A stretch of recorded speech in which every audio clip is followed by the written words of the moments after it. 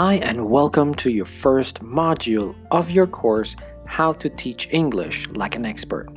Welcome to the first unit. And in this unit will help you identify the things that your students expect and want from you, and we can also get an idea of what the aims of your students might be and the ones you should achieve. You'll see that although you may have some experience, knowing exactly what is expected from you is always a good start. This will make your job easier when trying to plan and define an action plan to improve your students' level of English. So let's jump right in and let me tell you 8 things your students are expecting from you. Number 1, help them see their own aims. In 95% of the cases, your students have no idea of what exactly they want to achieve and why. It's very obvious that you know before going into your classroom what your students might expect from you. And yes, that is to learn English, logically. However, it's super important to know why they'd like to learn English, and many times, not even your students have a clear idea of what they want to achieve.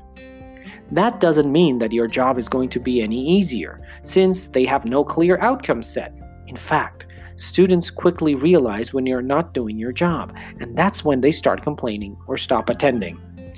If your students have clear aims, such as passing exams or getting a job, focus and plan on those aims from the beginning.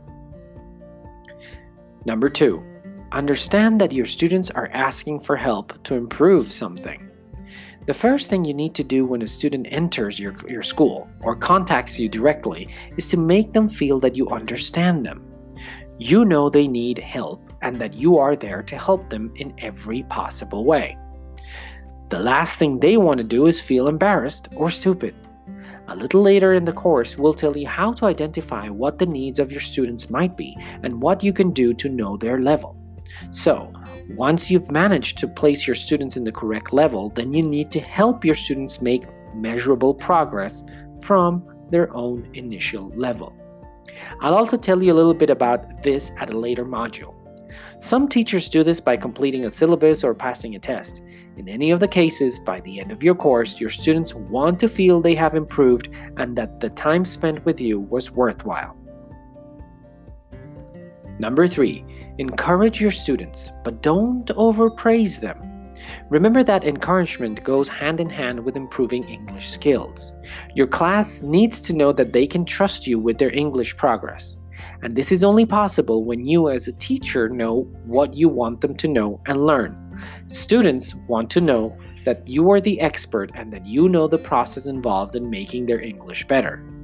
Motivate them to continue learning out of your class time, and if you see they're making progress, let them know and help them develop even more.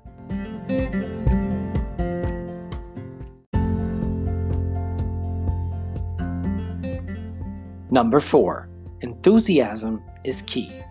The last thing your students want to go through is another boring experience as learners.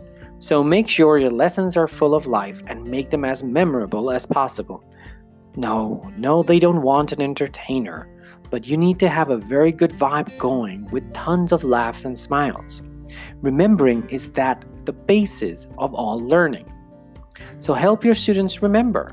Don't be too afraid of repeating concepts and ideas many times.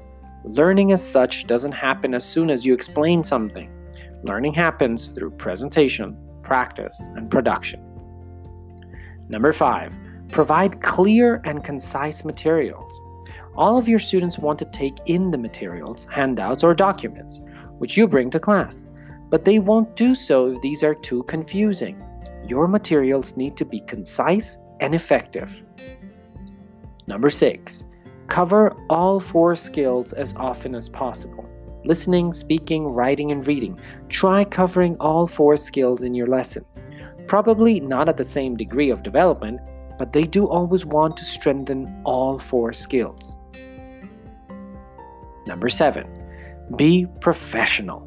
Because TEFL doesn't require the same degree of training as some other educational roles, teachers sometimes forget the importance of professionalism. Even though your students may be of the same age group as you, and some may encourage you to socialize with them at the bar, as a class, they expect you to work professionally. Be punctual, be assertive, supervise your students, and guide them through their learning process. They will surely respect you for that. And number 8, don't be afraid of correcting students. Provide them with valuable feedback often. Believe it or not, students love it when their teachers correct them. I mention this because new teachers are sometimes too polite about this, as they think that the students might be offended. In my experience, students want to know where their errors lie and what to do about them.